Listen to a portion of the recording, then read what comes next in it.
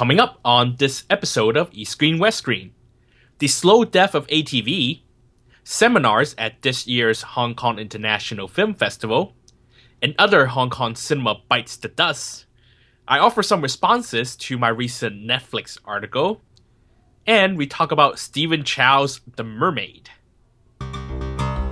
East, Screen, West, Screen.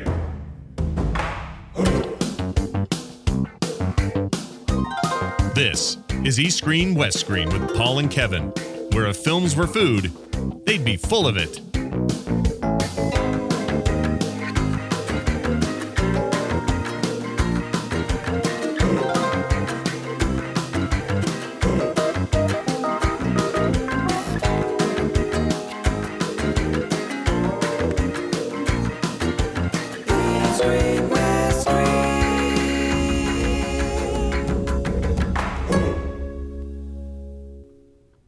Hello, and welcome to another episode of East Screen, West Screen. This is the show where we talk about film from Hong Kong to Hollywood and some other stuff in between.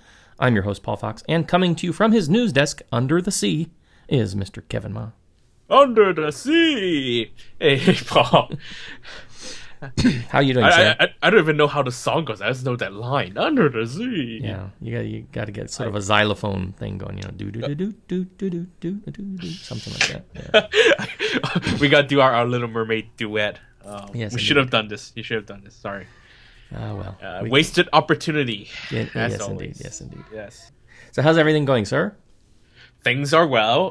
Very busy. Just after picking things up after the long New Year holiday. I mean, Yes. how about you? Crazy busy. It's You started a new semester, right? new semester, teaching 4 classes. They gave me a 4-class load this time. Jeez. So yeah, it's a heavy semester for me, and just lots and lots of work. Falling behind with everything, with movie watching, with writing reports and grading papers and everything. So yeah, this is a lot going on. That's why give everybody B minuses, C pluses. Yeah, I wish that's the key. So yeah, that's why this particular episode is actually a couple days later than I wanted to record it, just because everything's kind of been piling up. But here we are to talk about more movies and more movie news. And so I hope that everybody out there listening had a joyous and happy Chinese New Year. We're still kind of technically in the Chinese New Year period, right? Because we go to like 14 or 15 days out from the first day of the holiday. But the actual days off holidays are past us. I am it's already seems so far behind, actually. And I realize it's already been nearly 2 weeks since that New Year vacation started. I'm like, my God, time has moved too slowly. Or Yes. too quickly, rather, really. Yeah. And for some things, it's like you have a vacation and it's almost not even a vacation because you end up falling behind with work projects or things that need to get done. So when you get back, you're doubly busy to try and catch up on stuff sometimes. So, Well, the problem is on the side of my work is that because we're a monthly magazine, so we have a very steady monthly cycle, and this month or this year or February means that do we have 28 days or 29 days this year? 29 this year. We are in a leap year. But we are missing. We lose a day, right? At least already, and plus the New Year holiday means we lose 5 days of work. Practically 4 or 5 days of work. So it kind of makes everything go faster. Just even 1 day less of work is because it's a short month. So things are just keep on trucking, right? Yeah, indeed. Well, let's move on from talking about the working day and talk about the movie day. So we'll throw it back over to Kevin at the news desk with his news.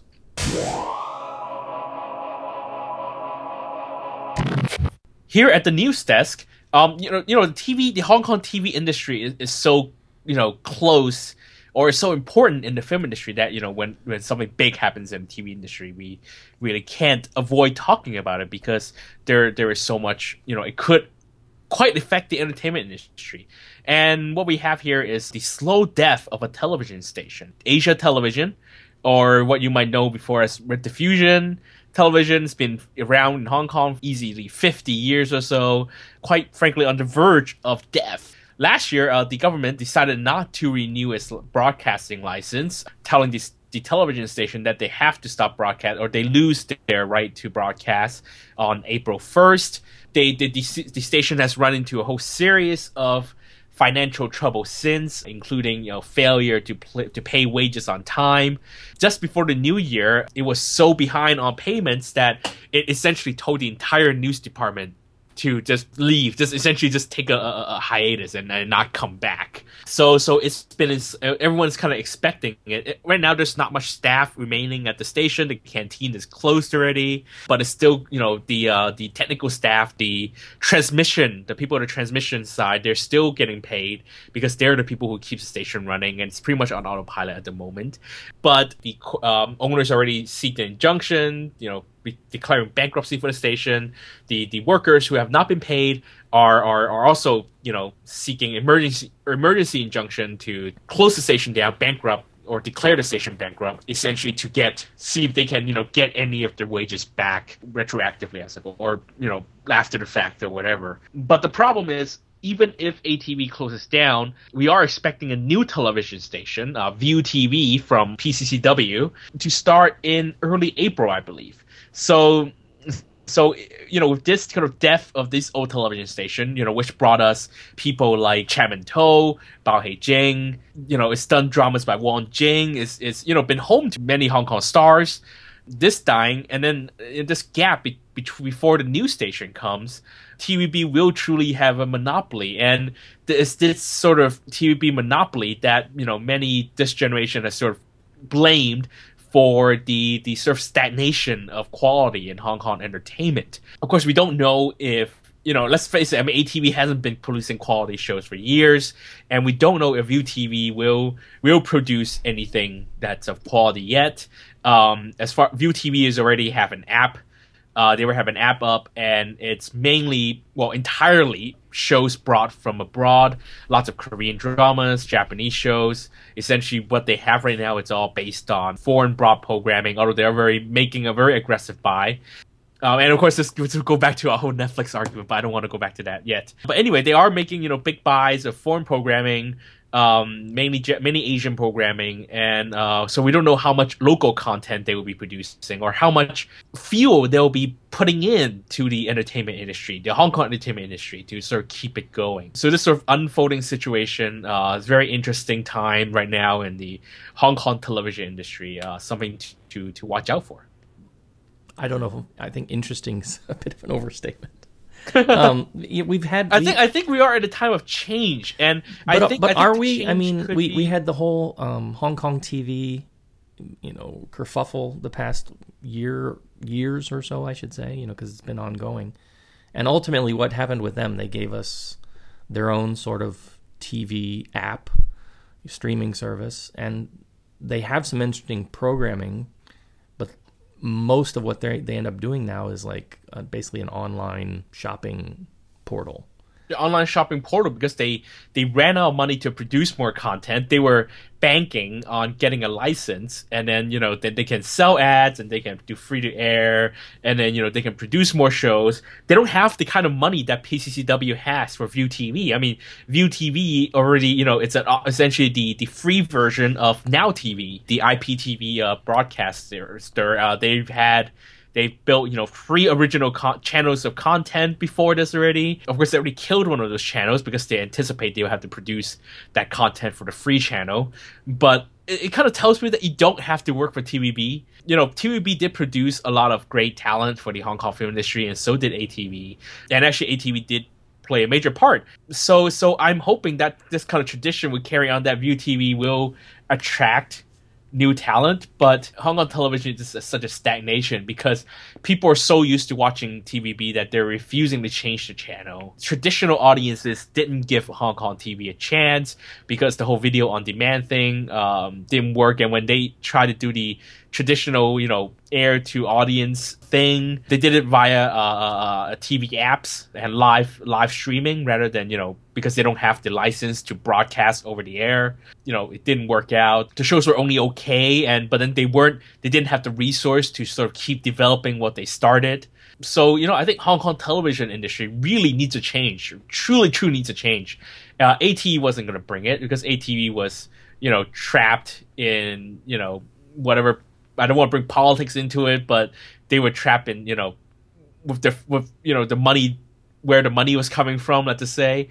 But I'm just, when I think of Hong Kong television, I sort of have given up for them for years, and I just want an excuse to go back to watching television. But of course, it all goes back to what, Paul, you want to say about how the death of traditional television is coming, and how everyone's going to be video on demand.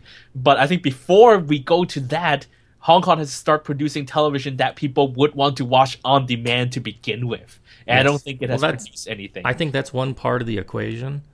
But the other part of the equation that I learned from the Hong Kong TV experience was you have to make an app that works and is reliable.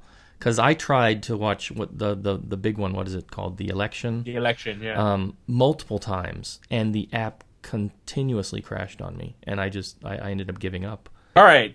Next, the Hong Kong International Film Festival starts on March 24th. And today they began registration. Today is, can we say today? Today's February 19th. When we're recording this, the Hong Kong International Film Festival began registration for this year's major seminars. One of them, this year's retrospective, is the 25th anniversary of Jet Tong Films, just Wong Kar-wai's company. So the film festival is holding a seminar with director Wong Kar-wai on March 25th, hosted by director Philip Yong, who directed Port of Call. So in case you're coming to Hong Kong for festival time, you're listening to this, the seminar will be held on March 25th at 2:30 in the afternoon. It is only in Cantonese. There will be no simultaneous translation as far as I know, although I guess if you find me, I might do it for you.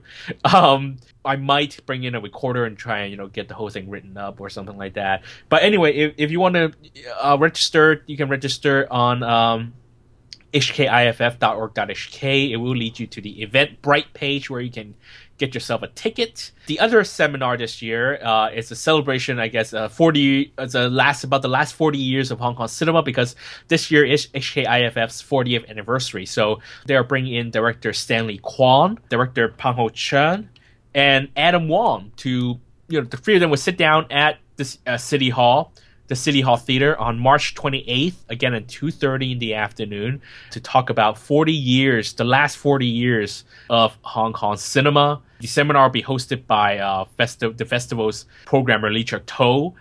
Again, the registration is available at hkiff.org.hk. Again, it will be an Eventbrite page where you can get a ticket. The lineup for this year's festival is being announced on the 24th, February 24th.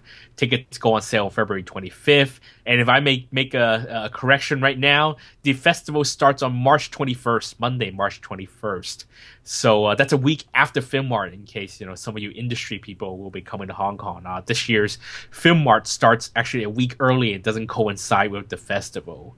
All right, what is next? The third, we were talking, recently about the new cinemas opening in Hong Kong. And I think I'm going to try and hit the latest one, which is the Lotte Cinema down in Shau Kei Wan, tomorrow or in the next couple of days. But until then, another Hong Kong cinema is Bite the Dust.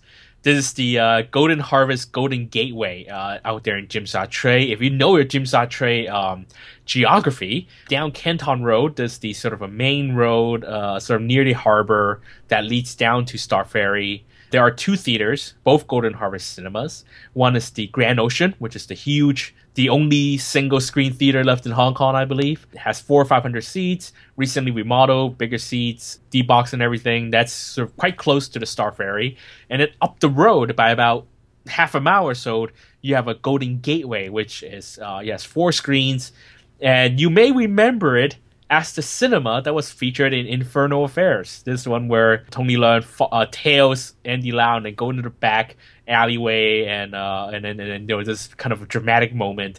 That would be the Golden Gateway Cinema. It's been around for 20 years, and fortunately the lease went up, and I think the mall's going to take it back, and they will not be replacing it with another cinema.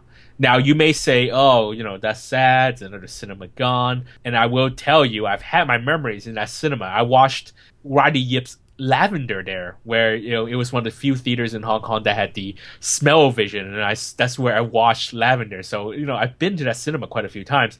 But I would tell you, good riddance. Seriously, I hated that theater, dude. I hated that theater. It's flat. The screen is small. There's suddenly there's like the first few rows, like first 7 rows, and suddenly there's stairs that goes up to a second level, very like one step up, and that's what they call stadium seating. And I freaking hated that theater, man. I remember watching I Love You New York there, and the screen was right next to the roadway that goes into the parking lot. I could hear the cars like honking. I really didn't like that theater. So, Hong Kong needs quality theaters.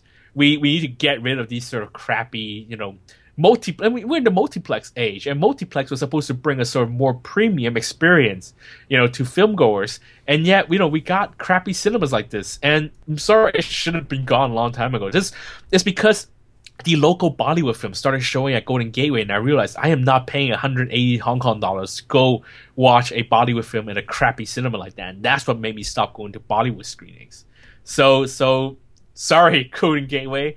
Unfortunately, it won't be replaced by a better theater, but you were supposed to go anyway. I've been there a couple times. It was not a good theater. And the biggest problem with it wasn't easy to get to. Yeah, I mean, as like you said, it was like a mile or 3/4 of a mile away from the Grand Ocean. Mm-hmm. But basically, it's the entire length of this huge mall. that you walk from one end of the mall to the other end, and then at the end there was the sort of the cinema down on the ground level.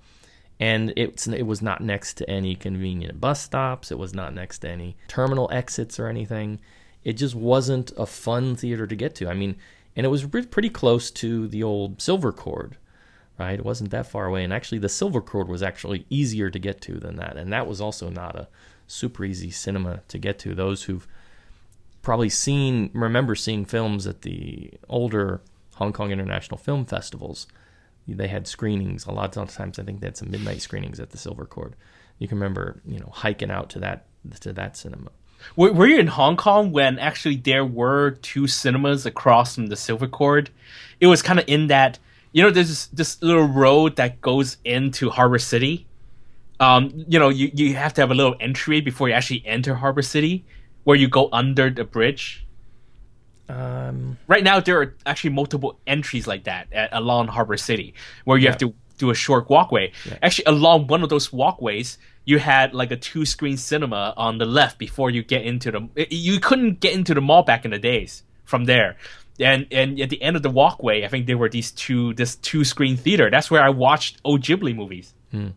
Right near the Silver Cord. So yeah, but unfortunately, I guess those cinemas closed, and then they built the Golden Gateway up the road. Yeah, we should, if we were to start a Hong Kong cinema Deadpool with regard to the actual cinemas, what would be next on your list? I'm surprised that the Grand Ocean is still around and kicking, to be honest. Well, it's because they remodeled, and it's kind of like the optimal. It makes a lot of money holding premieres, and for big films, it does sell out. Not sell out completely, but it gets a pretty good admission for big films. That's why you always see the big Hollywood films there. They've got a nice Atmos system going there now. I watched Star Wars at the Grand Ocean. People who want to watch big Hollywood movies gonna go to the Grand Ocean, right? Unfortunately, there are 2 more cinemas that are going away. Local blogger Ryan reported that, I don't even know what the English name of it is, but the theater in Tung Chung, near the airport, is on its way out, because the mall is also, once again, they're remodeling, and they don't plan to replace the cinema, the UA cinema out there. The UA IMAX cinema that's at the airport out in Terminal 2 actually is also on its way out, but not in a very near future. But the airport authority is planning to, I think they're planning to either rebuild or they're planning to take down Terminal 2, because, Terminal 2 where there are no planes, where it's just only for check-in, which is essentially the mall. But apparently that building will be going away or rebuilt, and the cinema will either be gone or we won't stick around, or they won't rebuild it. So there are 2 more cinemas going away, one sooner than the other. So at least those 2 are pretty high up on the Deadpool of Hong Kong cinema. Well, I guess we'll have to hope for newer and better cinemas in the future. Well, are you putting how high is UA Shatin on your list? Oh man, it's definitely 1 or 2. I it's definitely up there. I'm surprised it's it's lasted out this long. And for if people are holding out hope that UA at the airport is going to rebuild, well, that's what they told me about Shatin years ago. They said, yeah, and it still hasn't happened. They're still stuck in these two tiny houses down in a basement. So, well, it depends on what the airport authority plans to do about the useless Terminal 2 plan. I mean, they're so worried about this whatchamacallit, the third runway, that they don't even quite know.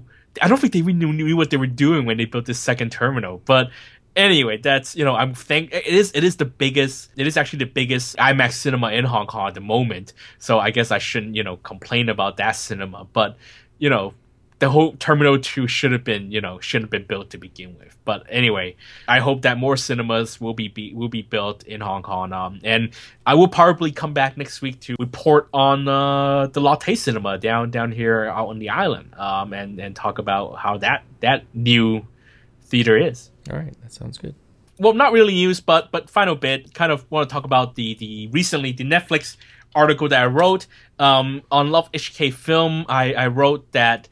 With a click, I'm sorry, it's a clickbait headline, but I wrote that Netflix can save Hong Kong cinema. What I argue is that Netflix needs to have a stronger sort of regional operation, and when they do that, they can take advantage of Hong Kong cinema's established infrastructure, and actually produce local productions at a fraction of what they're paying right now for indie films in the US, or actually a fraction of what they're investing in, say, Korea, or for television series, or they recently committed $50 million to pay for a production in South Korea. And I say you can spend $6 million and produce a perfectly fine film here in Hong Kong, a good mid-budget, made for kind of mature, sort of not like a Patrick Kong movie, but something that that's a good mid-budget drama,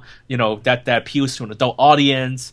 And in that sense, you can actually save Hong Kong filmmakers from having to appease the China market. It gives them an alternative.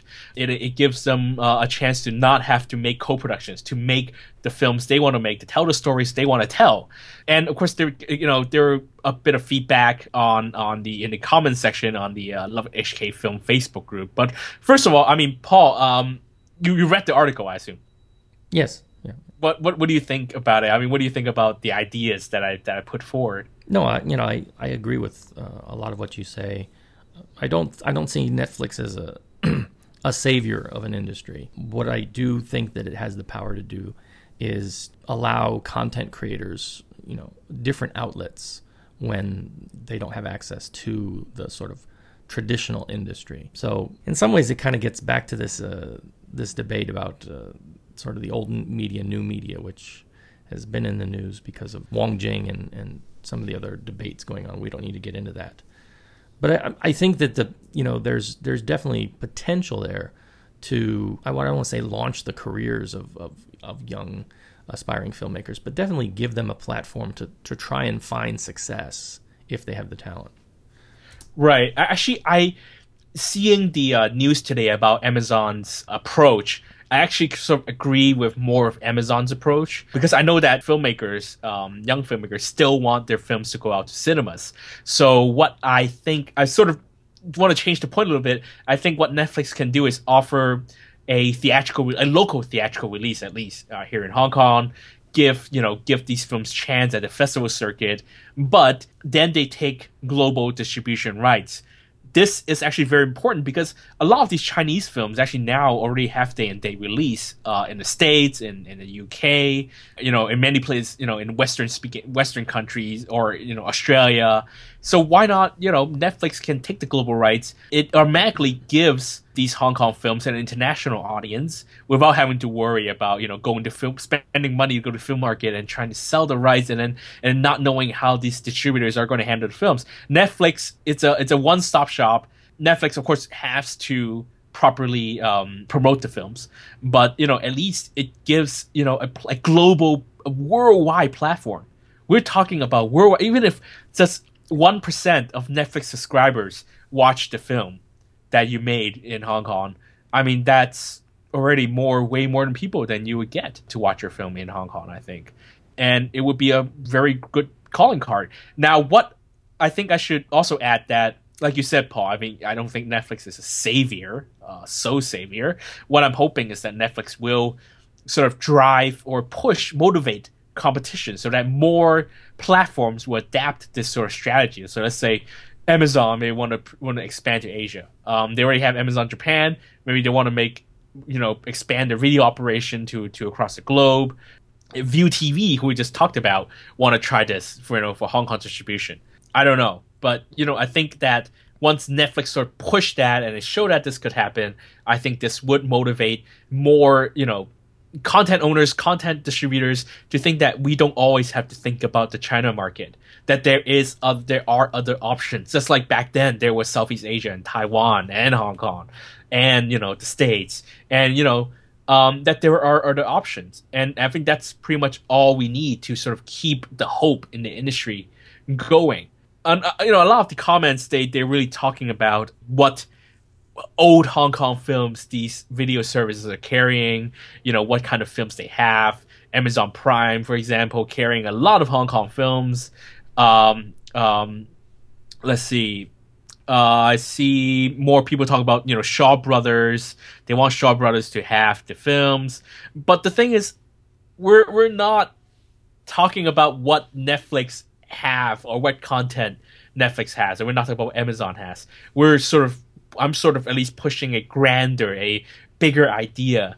I want Netflix to produce new content. I don't care about old content anymore. It's great that there's old content, more available, more audiences, but it's not going to drive, mass subscriptions the way that new content will attract subscribers. So I don't want to discuss about what Netflix or Amazon should have in terms of old content. One comment also said that, it will help China. Netflix will help China more than it helps Hong Kong. Actually, that doesn't make sense because this is why actually I think Netflix is not able to get into China, not because China won't let them, but I think it's because they can't solve the problem of how they will differentiate themselves in the crowded market that is China. China already has a very, very crowded video market. It has Le TV, it has Youku Tudou, it has iQIYI. Alibaba probably also working on their own video platform. Every major media corporation has a video platform. And the fact that Netflix will probably have to censor their shows, they have to spend all this money to censor the shows to Chinese censors. Why not just sell the right to these video platforms instead of trying to, spend all this money to make it into China? It just financially it doesn't make any sense to them. So Netflix is not going to help China. Oh, Netflix needs China, but China doesn't need Netflix. So that's pretty much my response to that argument. Another one, hopefully, is the old guard filmmakers who look down on straight to Netflix distribution while young filmmakers will try to take advantage of this. I agree, this is a platform for younger filmmakers, although it may need old filmmakers, established filmmakers to sort of make it appeal to audiences. Let's say like Pan Ho Chen makes a film for Netflix. It will attract, say, people, oh my God, Pan Ho Chen made a film for Netflix, maybe I'll subscribe. Or if Wilson Yip or something, or Joe Ma, or if I may add, if I may be ambitious, Trey Hark or something makes a film for Netflix, and people will go like, oh wow, maybe I should subscribe and check it out. I think that will sort of help open the gate for people to go check this out. So yeah, that's all I have to say with Netflix for now. Hopefully, at least for a while. I would just follow up with a short response about the old content because sure. I'm an old timer. So especially right now, I'm talking like an old timer because my voice is going out. I do apologize.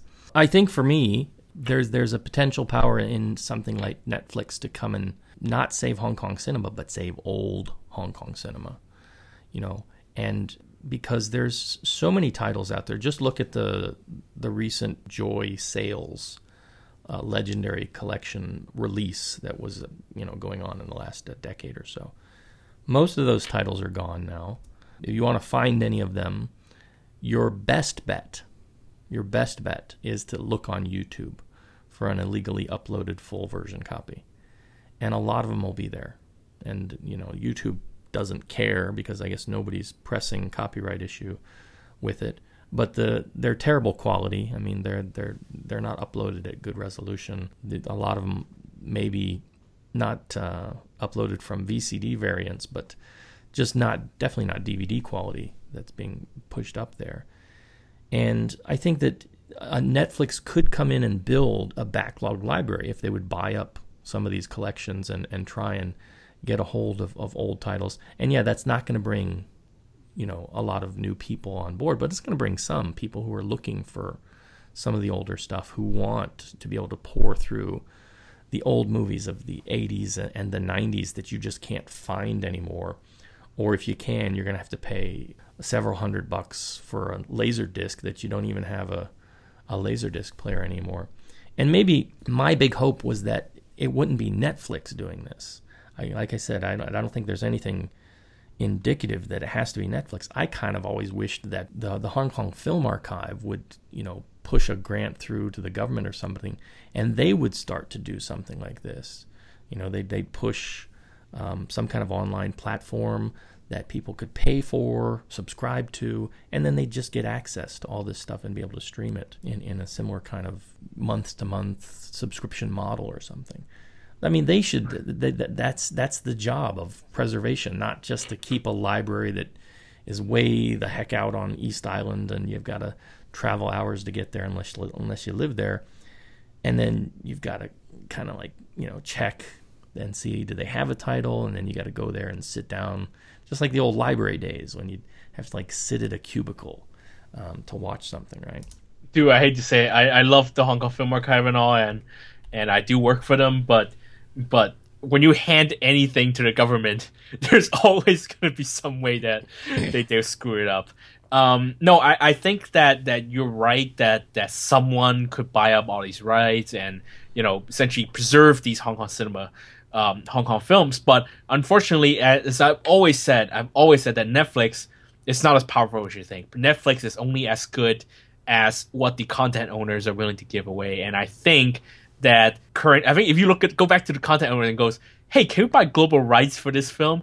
They'll go we don't even know who owns this film where at the moment. That's the problem, right? Nobody. That is a problem, right? It's like some of these smaller films. There were even with headliners, it was like small Andy Lau films in the 80s and early 90s and stuff. He made so many that some of them just fell through the cracks, and it's like nobody knows who owns these anymore, and they're just up on YouTube, and nobody can do anything about it because it's just gone. The paperwork's gone. Some warehouse burned down, and it's just a mystery now.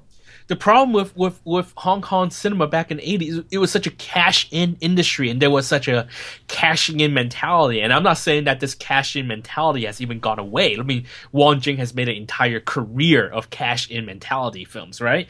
It's such a cash-in mentality everywhere in this industry, in China and in Asia, that there was no foresight in terms of, hey, if I hold on to these rights, or if I were a little more careful about selling my rights, people can enjoy these films for years to come. But no, it was for them. It was like, oh, I'm going to make this big batch of money now. You guys can take the film, do whatever you want with it. Just give me the money now. And that's, quick, get quick rich. No, get rich quick.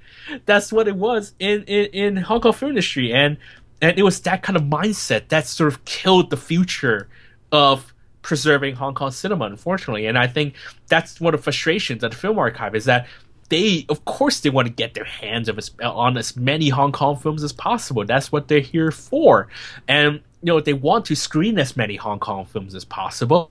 They want to make as many Hong Kong films available as possible. The problem is they can't convince the content owner, or they can't clear the legal red tape that surrounds these catalogs. So, but of course, criticizing the past is not going to help the Hong Kong film industry, unfortunately. So let's look to the future and see what we can do to help this industry, to see what can be done, and see if there are options for the future.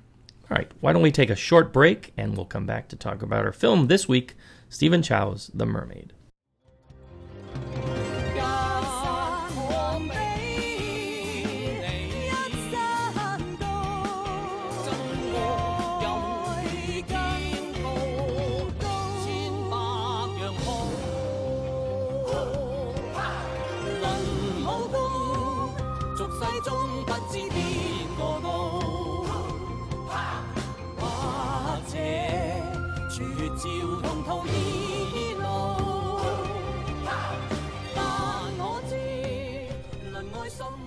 And we're back. Our film, The Mermaid, from director Stephen Chow, who we last heard from a couple years ago with his take on Journey to the West, Conquering Demons. He's back this time to tell a simple story, a story of a business tycoon named Liu Xuan, played by Deng Chao, who purchases a wildlife reserve as part of a sea reclamation project, which are, these projects that are very popular today where you buy some ocean space and then you fill it up with land and build whatever on it, right? The reserve happens to be the refuge of the Mer people, who have been driven to harboring in sort of an abandoned transport ship as the result of a supersea sonar that's being used to clear the area of sea life. And this sea sonar actually is so effective that it actually damages and harms sea life. So in a plan to assassinate Liu Xuan, the Mer people send Shan, played by newcomer Lin Yuan, to set up the classic honey trap scenario where she will charm him and seduce him and then kill him. But when her attempts comedically fail, Liu Xuan becomes intrigued by this rather naive girl, and he slowly starts to fall for her. So the last film to deal with this concept sort of the mythic mermaid was the Ekin Cheng classic Mermaid Got Married back in 1994. So we haven't had a Hong Kong mermaid film since then. And if you've never had a chance to see that film, definitely try and dig it up because it's got some fun moments in it, I'll say that. Kenshiro Takeshi is also in it, and Christy Chung is the mermaid, if memory serves. So yeah, we haven't had a film dealing with the subject of mermaids for a long time. Stephen Chow here is interesting in that he kind of is going for an environmental twist as well. We actually get some footage that looks like it's taken from the very famous sort of dolphin slayings from movies like The Cove, if you're familiar with that documentary. Part of me kind of wondered if there was a slight attempt at anti-Japanese sentiment in this. Maybe I'm reading a bit too much into that, but that is sort of a very hot button environmental issue. They do show footage of factories and things, nothing directly speaking to China and China's environmental problems per se, nothing kind of pointing the finger back inwards, but sort of just more sort of a quick montage of just the whole international issue. The newcomer on the scene, as I mentioned, Lin Yuan, I guess her stage name is Jelly, at least that's how they listed online. Pretty new on the scene, a new discovery, much like Kitty Zhang was back in CJ7 a few years back, who is also in this film. I'll talk a little bit more about Kitty Zhang in just a moment. This newcomer Lin Yuan, to me, interesting to see what Kevin says on this. She's very reminiscent of a very young Xu Qi in some of the shots of her. I mean, I was getting this really strong sort of Xu Qi vibe from when Xu Qi was like really, really young. And it's, part of me is wondering too if that's an intention by Stephen Chow. Does he like that type because he used her Xu Qi that is in his last film, Conquering Demons.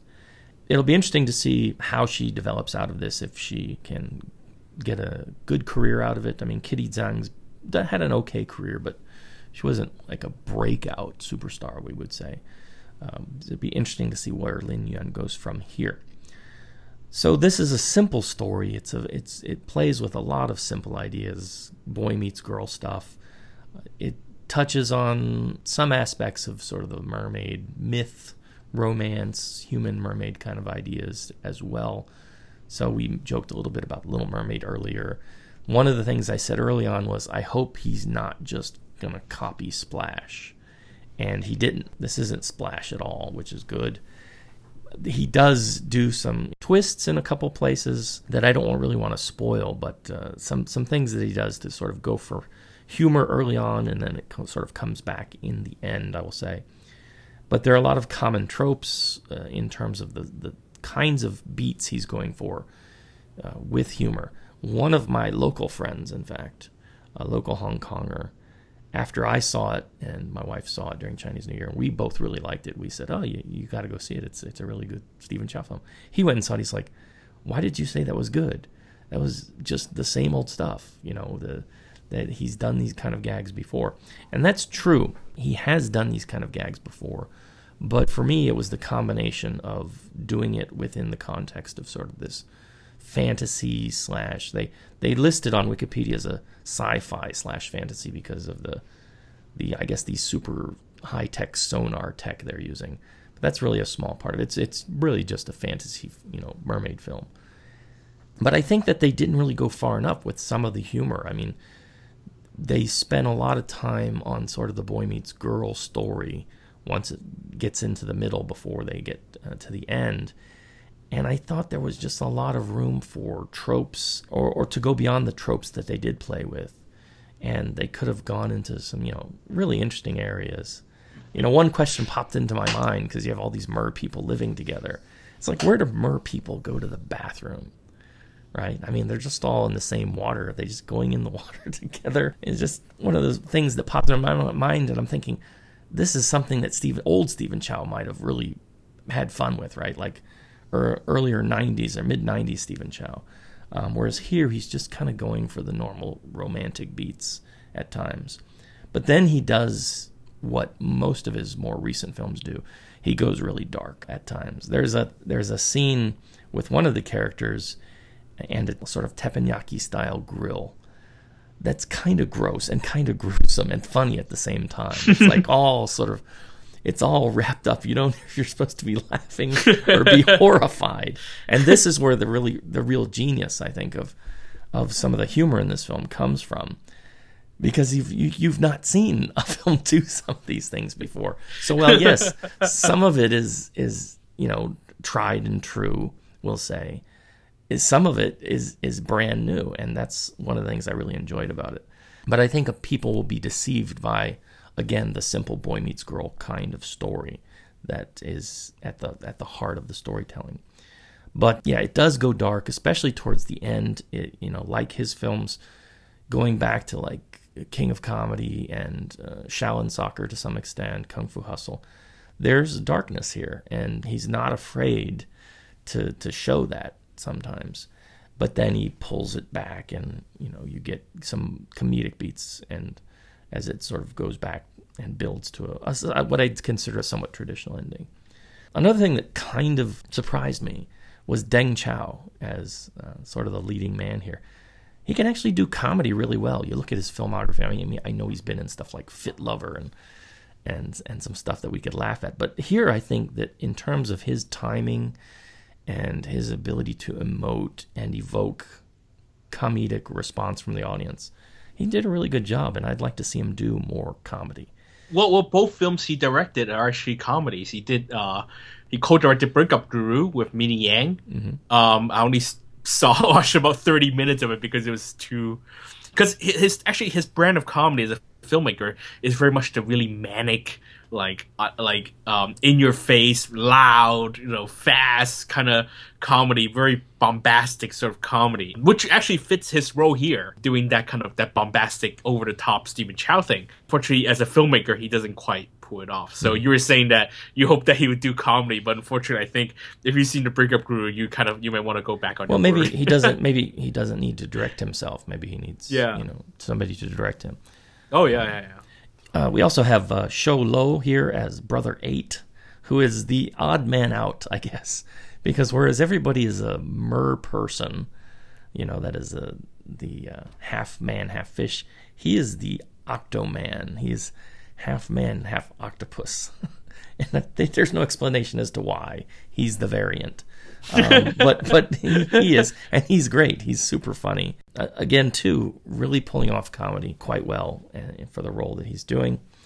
And again, I think between him and the newcomer Lin Yuan and Deng Chow, really it's the three of them carrying most of the scenes in the film. Kitty Zhang here plays a business associate of Deng Chow's character, and she's good. She looks good, but she's not really given a lot to do until much later in the film. A lot of it, she's just kind of wearing low-cut dresses, and she's trying to come on as Deng Chow's girlfriend, and she plays sort of the third wheel as Deng Chow starts to get more and more interest in Lin Yuan's character. There's a couple of familiar faces too. We've got Tin Kai-man, Tengi Tin, and also Lam Chi-chung from all the way back from Shaolin Shocker, doing some cameos. Tsui Hark shows up in a kind of just weird role as this guy. He's like amongst a bunch of rich guys who are associates with Deng Chao's character. And Adam Chang is listed, but he doesn't have a direct cameo per se. He's kind of referenced, and his music is somewhat referenced, and there's sort of a running gag with regard to that I won't spoil here. Well, he also sings a cover of the song featured in the film with he covers himself with Karen Mok. Yes. Yeah, which is used as a promotional video here in Hong Kong. So for the most part, I would say it feels like Stephen Chow. He's still playing with context like he's done in a lot of his more recent films. Last film he was playing with, of course, the Monkey King story, Shaolin Soccer. He's playing with Kung Fu in Sports, Kung Fu Hustle, taking that further. CJ7, he was playing with the sort of whole Doraemon cartoon kind of ideas.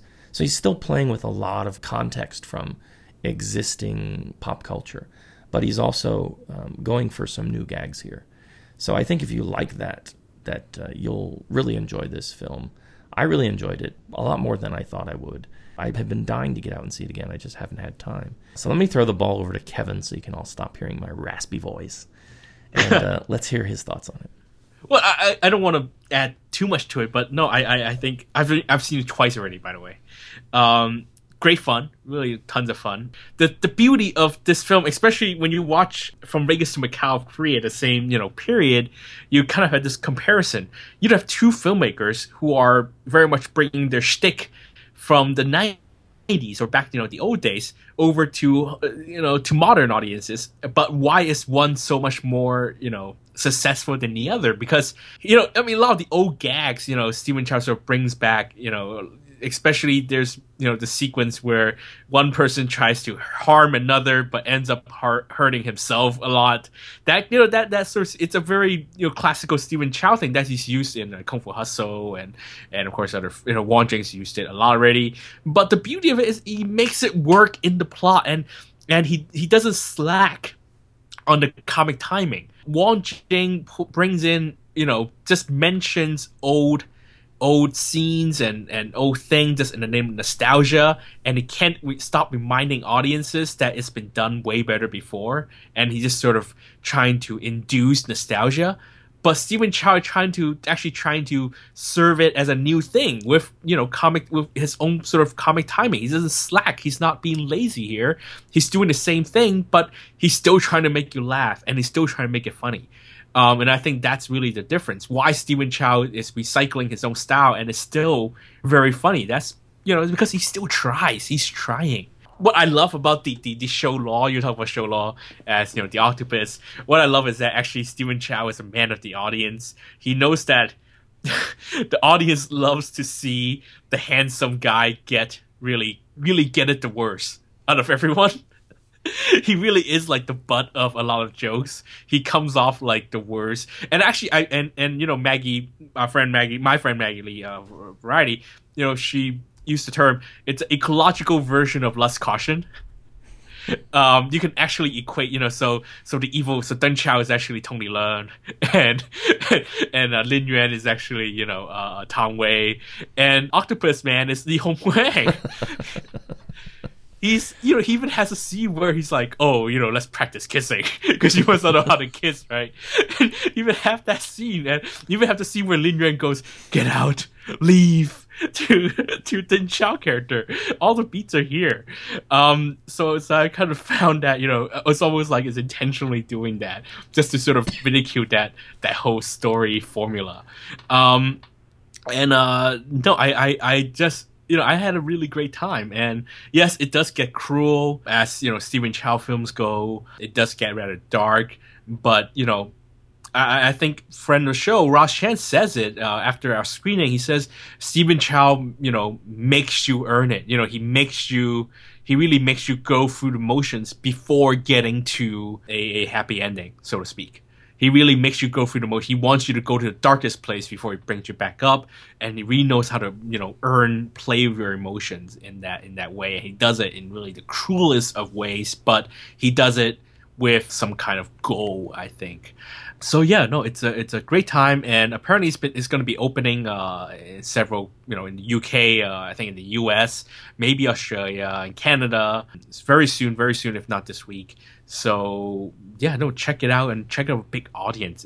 I think it's a great time. And by the way, I remember watching the teaser in Mandarin, and I watched it in Cantonese, and I think unlike Journey to the West, I think this one you really have to watch it in Cantonese. Because you just feel from the Cantonese dialogue. I know people complain that, why doesn't Stephen Chow make movies in Cantonese anymore? Well, this one, you can definitely hear that he wrote, or his team of 9 writers, or 8 writers, including plus himself, wrote all these dialogue in Cantonese, and Stephen Chow, I think, supervised the entire Cantonese dubbing himself. And it is vintage Stephen Chow with, the usual barrage of bad words and very crude way of delivering lines, and I can't imagine the Mandarin version being funnier than the Cantonese one. Was the Mandarin version sync by chance, or was it also post-dubbed? The teaser was done, at least the teaser that I saw, which has the police station scene, was done in mostly sync sound. So interesting, but again, because the Deng Chow character is Stephen Chow, it is essentially what Stephen Chow would have played 20 years ago, right? I mean, now he's too tired. He's never going to act again. I watched an interview today with Vincent Koch that he did for House of Wolves, and they asked him, because he's still friends with Stephen Chow, and he said, Stephen Chow is coming back. He says, Stephen Chow is he's genuinely tired of acting because it's still the same things he's been doing for the last 20 years, and he's just tired of it. He doesn't want to act anymore. And unless, Spielberg can get him out of retired, unless Spielberg hires him, he's not going to act in front of a camera ever again. So you just have to sort of appreciate that this man is still making movies, and at 90 minutes, it's short and sweet. It's not a difficult sit, and it's a very fun film, and just have a good time and appreciate we still have a chance to watch Stephen Chow films on the big screen. What did you think of Lin Yuan? Oh, yeah, Lin Yuan, you talk about the Shu Qi resemblance. I agree. I think Lin Yuan was good. Or Jelly. I think it is Jelly Lin. What I actually look forward to her pulling a Kitty Zhang in this film, as in she would shed... Because in Kitty Zhang and CJ7 was boring, right? She was the sort of the nice girl character. I look forward to Jelly or Lin Yuan shedding all that and really, truly sort of getting into it and sort of exploring new range after the Stephen Chow so we call the Stephen Chow baptism, right? Going through the whole Stephen Chow experience. Mermaid is now on the path of being the biggest film ever in the Chinese box office. Very soon, Jelly is going to be a huge name in Chinese film industry, and I hope that she would quickly drop the goody two shoes role and let's do something interesting with your newfound fame. So I look forward to her doing that.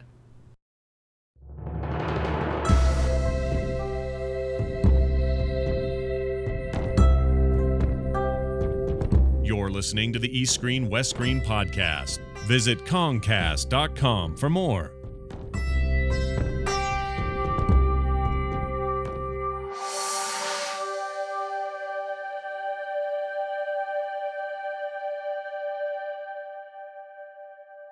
You have been listening to the East Screen West Screen podcast.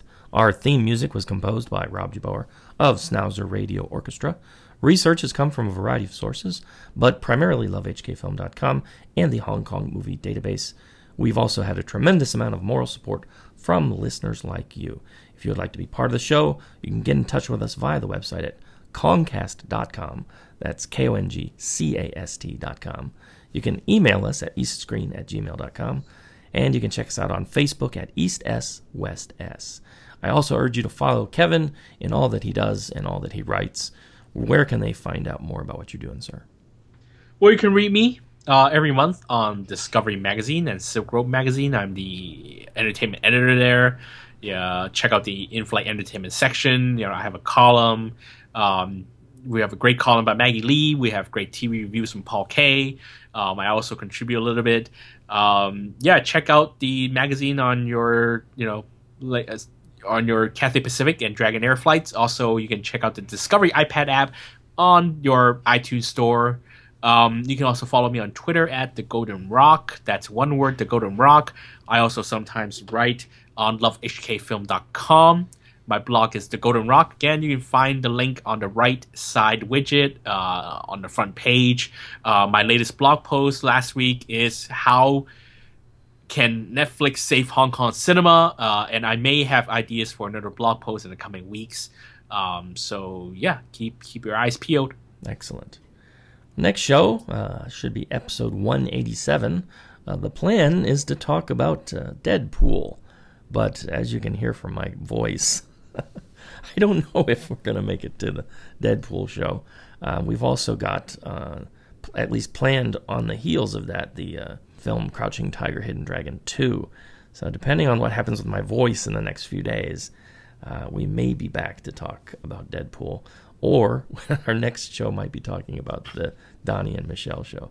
So, now, Paul, actually, for Crouching Tiger, Hidden Dragon, and I want to throw this idea out there while we're recording, I think it would be interesting if I go watch the Cantonese version and you watch the English language version on Netflix, and we can sort of come back and compare notes. Yeah, I think that's my plan. I think all right. That's how I was hoping to try and catch it. But yeah, we'll see. We'll have something coming up. All of that and more on our next show. Until then, this is the East Screen West Screen podcast saying we're going to need a bigger boat, and we'll see you next time. See you next time, everybody.